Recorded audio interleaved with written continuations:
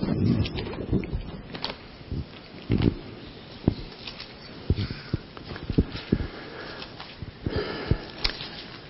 scripture this morning is Acts chapter 12, verses 1 through 17.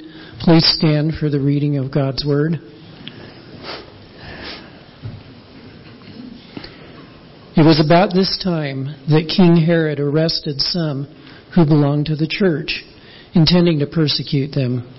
He had James, the brother of John, put to death with a sword. When he saw that this pleased the Jews, he proceeded to seize Peter also. This happened during the Feast of Unleavened Bread. After arresting him, he put him in prison, handing him over to be guarded by 4 squads of 4 soldiers each. Herod intended to bring him out for public trial after the Passover. So Peter was kept in prison. But the church was earnestly praying to God for him. The night before Herod was to bring him to trial, Peter was sleeping between 2 soldiers, bound with 2 chains, and sentries stood guard at the entrance. Suddenly, an angel of the Lord appeared, and a light shone in the cell. He struck Peter on the side and woke him up. "Quick, get up," he said. And the chains fell off Peter's wrists. Then the angel said to him, "Put on your clothes and sandals." And Peter did so. "Wrap your cloak around you and follow me," the angel told him. Peter followed him out of the prison, but he had no idea that what the angel was doing was really happening. He thought he was seeing a vision. They passed the first and second guards and came to the iron gate leading to the city. It opened for them by itself, and they went through it. When they had walked the length of one street, suddenly the angel left him. Then Peter came to himself and said, "Now I know without a doubt that the Lord sent his angel and rescued me from Herod's clutches and from everything the Jewish people were anticipating." When this dawned on him, he went to the house of Mary, the mother of John, also called Mark, where people had gathered and were praying. Peter knocked at the outer entrance, and a servant girl named Rhoda came to answer the door. When she recognized Peter's voice, she was so overjoyed that she ran back without opening it and exclaimed, "Peter is at the door." "You're out of your mind," they told her. When she kept insisting that it was so, they said, "It must be his angel." But Peter kept on knocking, and when they opened the door and saw him, they were astonished. Peter motioned with his hand for them to be quiet and described how the Lord had brought him out of prison.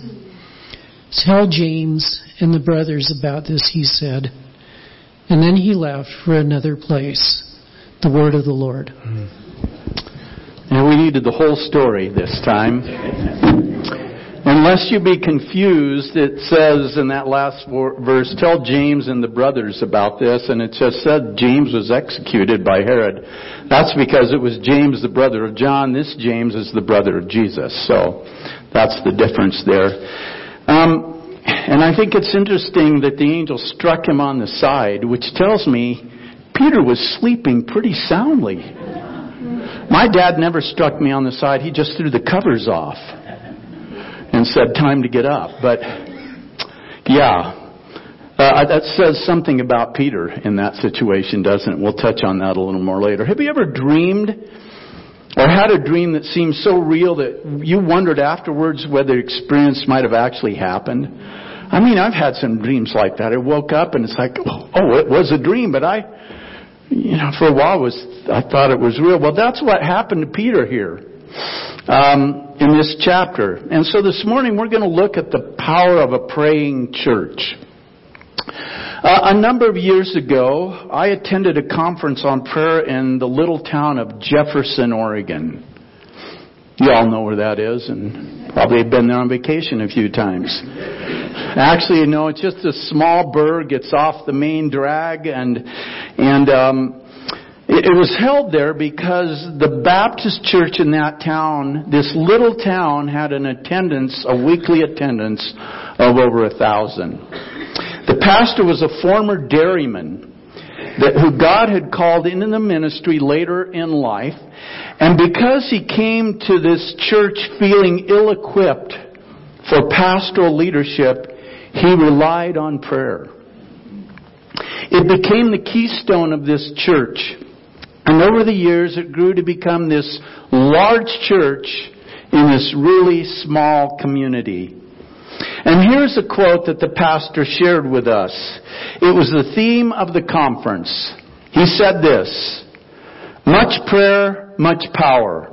Little prayer, little power. No prayer, no power."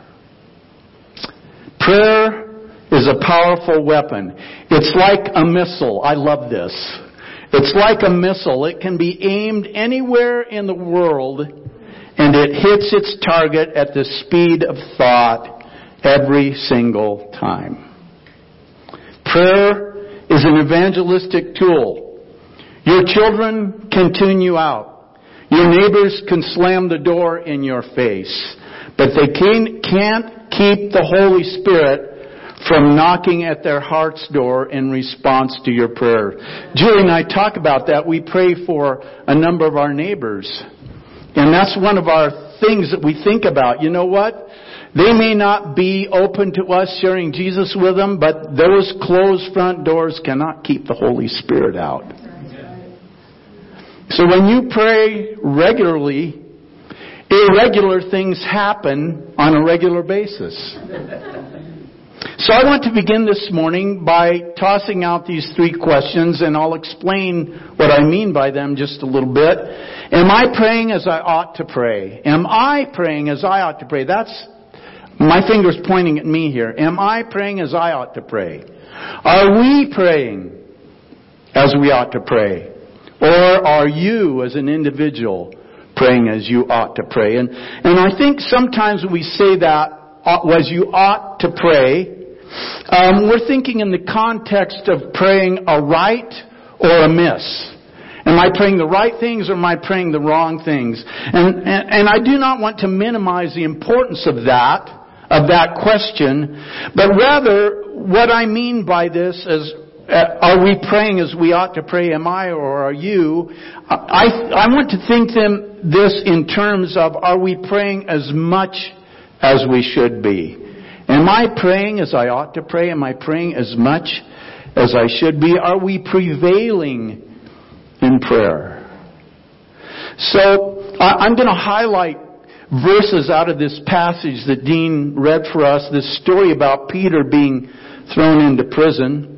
Verse 5 says, "So Peter was kept in prison, but the church was earnestly praying to God for him." So Herod had done this thing that made the Jews happy. He'd executed James, the brother of John. And, these Roman people Rome had the authority here. People like Herod and even Pilate at the execution of Jesus when he died on the cross. They wanted to curry favor with the Jewish population. It just kept them easier to control. So when Herod realized that executing James made the people happy, the Jews happy, he said, let's throw Peter in prison, we'll put him on trial, and that'll make him even happier. So the scripture says, so Peter was kept in prison, but the church was earnestly praying to God for him. So persecution of the church is on the rise, and already a number of believers have been put in prison. James, the brother of John, has been executed by Herod. And again, Herod, eager to curry favor with the Jews, realizing that James' execution has pleased them, he said, well, I think I'll put Peter in prison too, and we all know what awaited him. And it certainly was on the mind of the church what had happened to James and now what would probably happen to Peter. So what's the church do? Well, they had a potluck, and no, they went to prayer. We'd be tempted to have a potluck, but because we're good at that. I hope we're as good at prayer. So, in verse 5, so Peter was kept in prison, but the church was earnestly praying to God for him. In verse 5, we see the essence of intercessory prayer. They came together and were committed to praying until God answered. So the essence of intercessory prayer is prevailing prayer. We keep praying. You know, every Sunday morning when we have the pastoral prayer, that is a time of intercessory prayer in our church service. We're offering prayers to God for others from the church. When we have prayer on Thursday evening, that is intercessory prayer. We are offering prayers to God for others by the church. And as we go through this passage this morning, we will see that the church was not just offering token lip service prayers. They were doing some serious praying. And their prayers made a difference. Verse 6. The night before Herod was to bring him to trial, Peter was sleeping between two soldiers, bound with two chains, and sentries stood guard at the entrance. Herod didn't want Peter out of there. He wanted to make sure that he could follow through on this deal to make the Jews even happier. Peter is sleeping so soundly that the angel has to strike him on the side to wake him up. Peter is sleeping in prison the night before he's probably going to be executed. I mean, that's Herod had already seen it work here, made the Jews happy, so let's execute somebody else. And Peter's sleeping. Wish I could do that. That is some kind of trust in God, isn't it? You know, I don't know about you, but I think it would have been pretty tough to sleep if I'd found myself in the same circumstances as Peter did at this point. And the Apostle Paul tells us this in Philippians chapter 4, verses 6 and 7. Seems like a verse that Peter was able to live out in his life. Do not be anxious about anything. That includes when you're thrown in jail with the promise or with the possibility of being executed the next day. Don't be anxious about anything, but in every situation, by prayer and petition, with thanksgiving, present your request to God, and the peace of God, which transcends all understanding, will guard your hearts and minds in Christ Jesus, so you can fall asleep and sleep soundly in prison the night before you may be executed. Wow. Peter is sleeping. God gave him a peace that surpasses understanding. Perhaps he had the same attitude that the Apostle Paul expressed earlier in Philippians, where he said, "For to me to live is Christ and to die is gain." Okay, God, the outcome is up to you. If I live, good. If I die, that's good too. We don't tend to think that way, do we? And what is the church doing while this is going on? They're praying. They're praying. So I wonder, am I praying as I ought to pray? Are we praying as we ought to pray? Are you praying as you ought to pray? Verse 7. Suddenly, an angel of the Lord appeared and a light shone in the cell. You wonder what the guards are. Doesn't tell us. Maybe they were asleep too. I mean, he's chained to them. And it's like they might have been saying, this is no good. I have to stay awake all night. This guy we're guarding is asleep, so maybe they laid down and went to sleep too. I don't know. Suddenly an angel of the Lord appeared and a light shone in the cell. He struck Peter on the side, woke him up. Get up quick, he said, and the chains fell off of Peter's wrists. The angel of the Lord appeared. It takes me back to that story in the book of Daniel about who we call the three Hebrew children, Shadrach, Meshach, and Abednego. And they refused to bow down to the king. Remember, he built this huge idol. And when they heard the sound of all kinds of instruments, they were supposed to fall down and worship. And then, I know I've said this before, but I just think of that scene. And I just picture this great courtyard and this huge idol.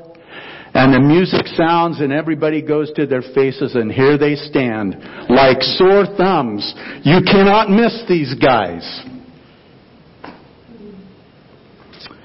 And the promise was, if you don't bow down to the idol, you get thrown into the fiery furnace that was made so hot that the soldiers who threw them in perished. That's hot. And after they're thrown in, it says, then King Nebuchadnezzar leaped to his feet in amazement and asked his advisors, weren't there 3 men that we tied up and threw into the fire? They replied, certainly, Your Majesty. He said, look, I see 4 men walking around in the fire, unbound and unharmed, and the 4th looks like a son of the gods. God stood with these men just as he stood beside Peter in prison. Maybe not God himself, but God in the form of the angel or whoever he sent to deliver them. The commentators have different ideas about who that was in the fiery furnace with Shadrach, Meshach, and Abednego. But the point is, God showed up, didn't he? And you know what? He promises never to leave us or forsake us either. God said in Isaiah 43, verses 2 and verse 2 and the first part of verse 3, when you pass through the waters, I will be with you. And when you pass through the rivers, they will not sweep over you. And when you walk through the fire, you will not be burned. The flames will not set you ablaze. For I am the Lord your God, the Holy One of Israel, your Savior. God is with us. Even in prison, God is standing beside Peter. And verse 7 tells us that the angel struck Peter on the side, woke him up, said, get up, and his chains fell off. You know, that deliverance, that particular verse is what inspired Charles Wesley to write, my chains fell off, my heart was free, I rose, went forth, and followed thee. That instance in the Scripture. And look how God is responding to the prayers of the church as they intercede they're interceding, they're praying for Peter right now. This is nighttime. It's nighttime. They got together. They're going to pray till God answers. Look how God is at work as they intercede for people. And I think, am I praying as I ought to pray? Are we praying as we ought to pray? Are you praying as you ought to pray? Well, after the angel awakens Peter, he leads him out of the prison and through a gate that leads into the city. And after they walked about a block, the angel leaves Peter and he realizes that he's not dreaming. This is really happening. And verse 11 tells us, and when Peter came to himself, he said, now I know for certain that the Lord has sent his angel and has delivered me from the hand of Herod and from all the expectation of the Jewish people. So, when he had considered this, he came to the house of Mary, the mother of John, whose surname was Mark, where many were gathered together, and we know what they were doing. They were praying. Lord, get Peter out of prison. Lord, save Peter. I'm not sure exactly what they were praying, but we know they were praying for him. Was this a church board strategy session? No. They weren't saying, well, let's see, what can we do to get, maybe we could post bail. Maybe we could bribe a guard. No. No, they were praying. They were gathered together praying. No lip service in this church. It was the middle of the night. They were earnestly praying to God for Peter. And look what happens next. To me, this is almost humorous. Verse 13. And as Peter knocked at the door of the gate, a girl named Rhoda came to answer. And when she recognized Peter's voice, because of her gladness, she did not open the gate. She left him standing there, but ran in and announced that Peter stood before the gate.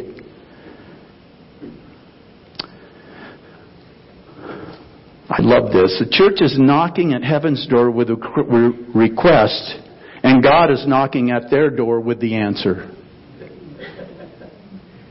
The church is knocking at heaven's door with a request, and God is knocking at their door with the answer.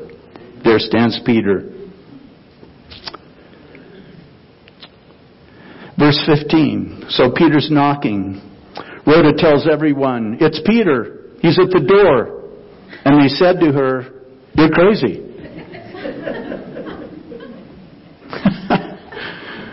Yet she kept insisting that it was so they said, "Well, it must be his angel." Now Peter continued knocking, and when they opened the door and saw him, they were astonished. Another version says they were amazed. The church was praying, and their prayer was answered sooner than they expected, or maybe in a way that they didn't expect. This passage, although I find kind of humorous, it also has raised some questions in my mind. Here's the church praying earnestly that God will intervene. And I'm not sure what they were really expecting, that his life would be saved, that he'd be released from prison. I'm not sure what they were expecting. But when he is released and knocking at the door, they just can't believe it. Well, that can't be Peter. We're praying for Peter. That can't be him. What's going on here? Well, I think there are a couple of possible explanations. One might be that even though they were praying, they really didn't have faith to believe that God could do what they were asking. And I really don't think that was the case. I think the early church had seen God do too many amazing, miraculous things to now think that He couldn't do this thing that they were praying that He would do that God would do for Peter. What I see happening here is something that I think I struggle with in my prayer life at times, and it is this. I believe God can do this. Do I believe that He will do it? That's the hang-up. And I think that might have been where they were at. They were praying that God would, maybe they were praying He would be released from prison or His life would be spared. They believed God could do that, but did they believe He would? And when He showed up at the door, I think we have evidence that they weren't really sure that God would answer their prayer. Maybe He just did it more speedily than they thought. And I think we hear stories sometimes about, I prayed for a family member for 40 years, and so we just think God's pretty slow to answer our prayers most of the time. And so when He does it in a more speedy fashion, it's like, what happened here?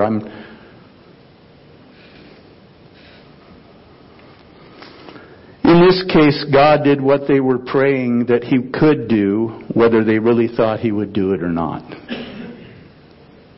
Here's the point. Prevailing prayer means we keep praying until God answers or until He releases us. See, that pastor in Jefferson, Oregon was right. Much prayer does equal much power. And hopefully that would inspire us to pray. I want to be a man of faith. I want to be a man of prayer.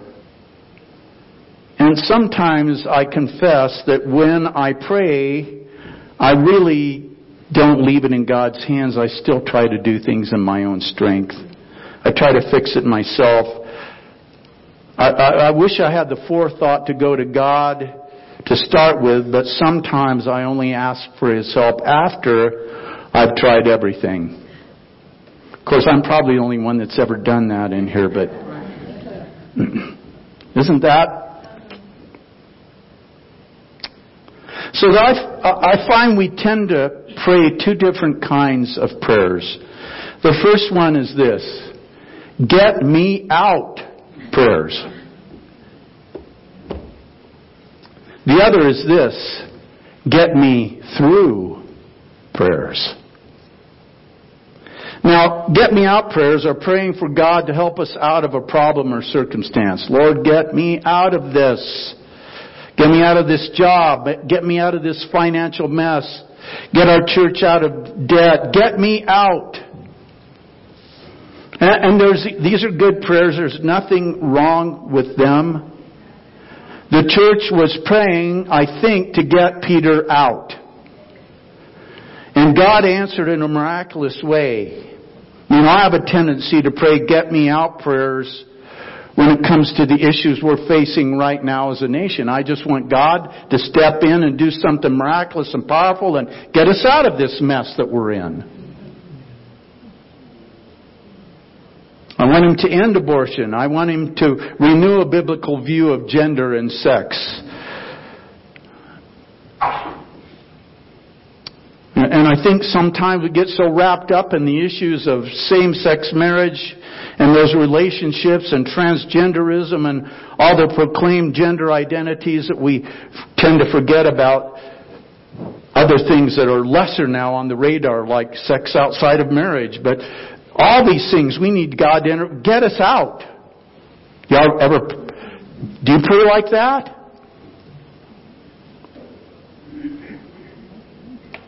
But then there are the get me through prayers.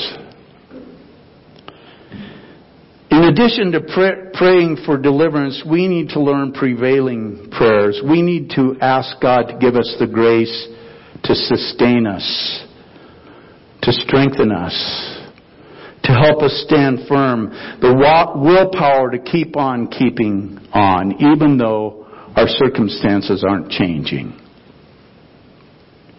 See, that's the difference between praying out and praying through.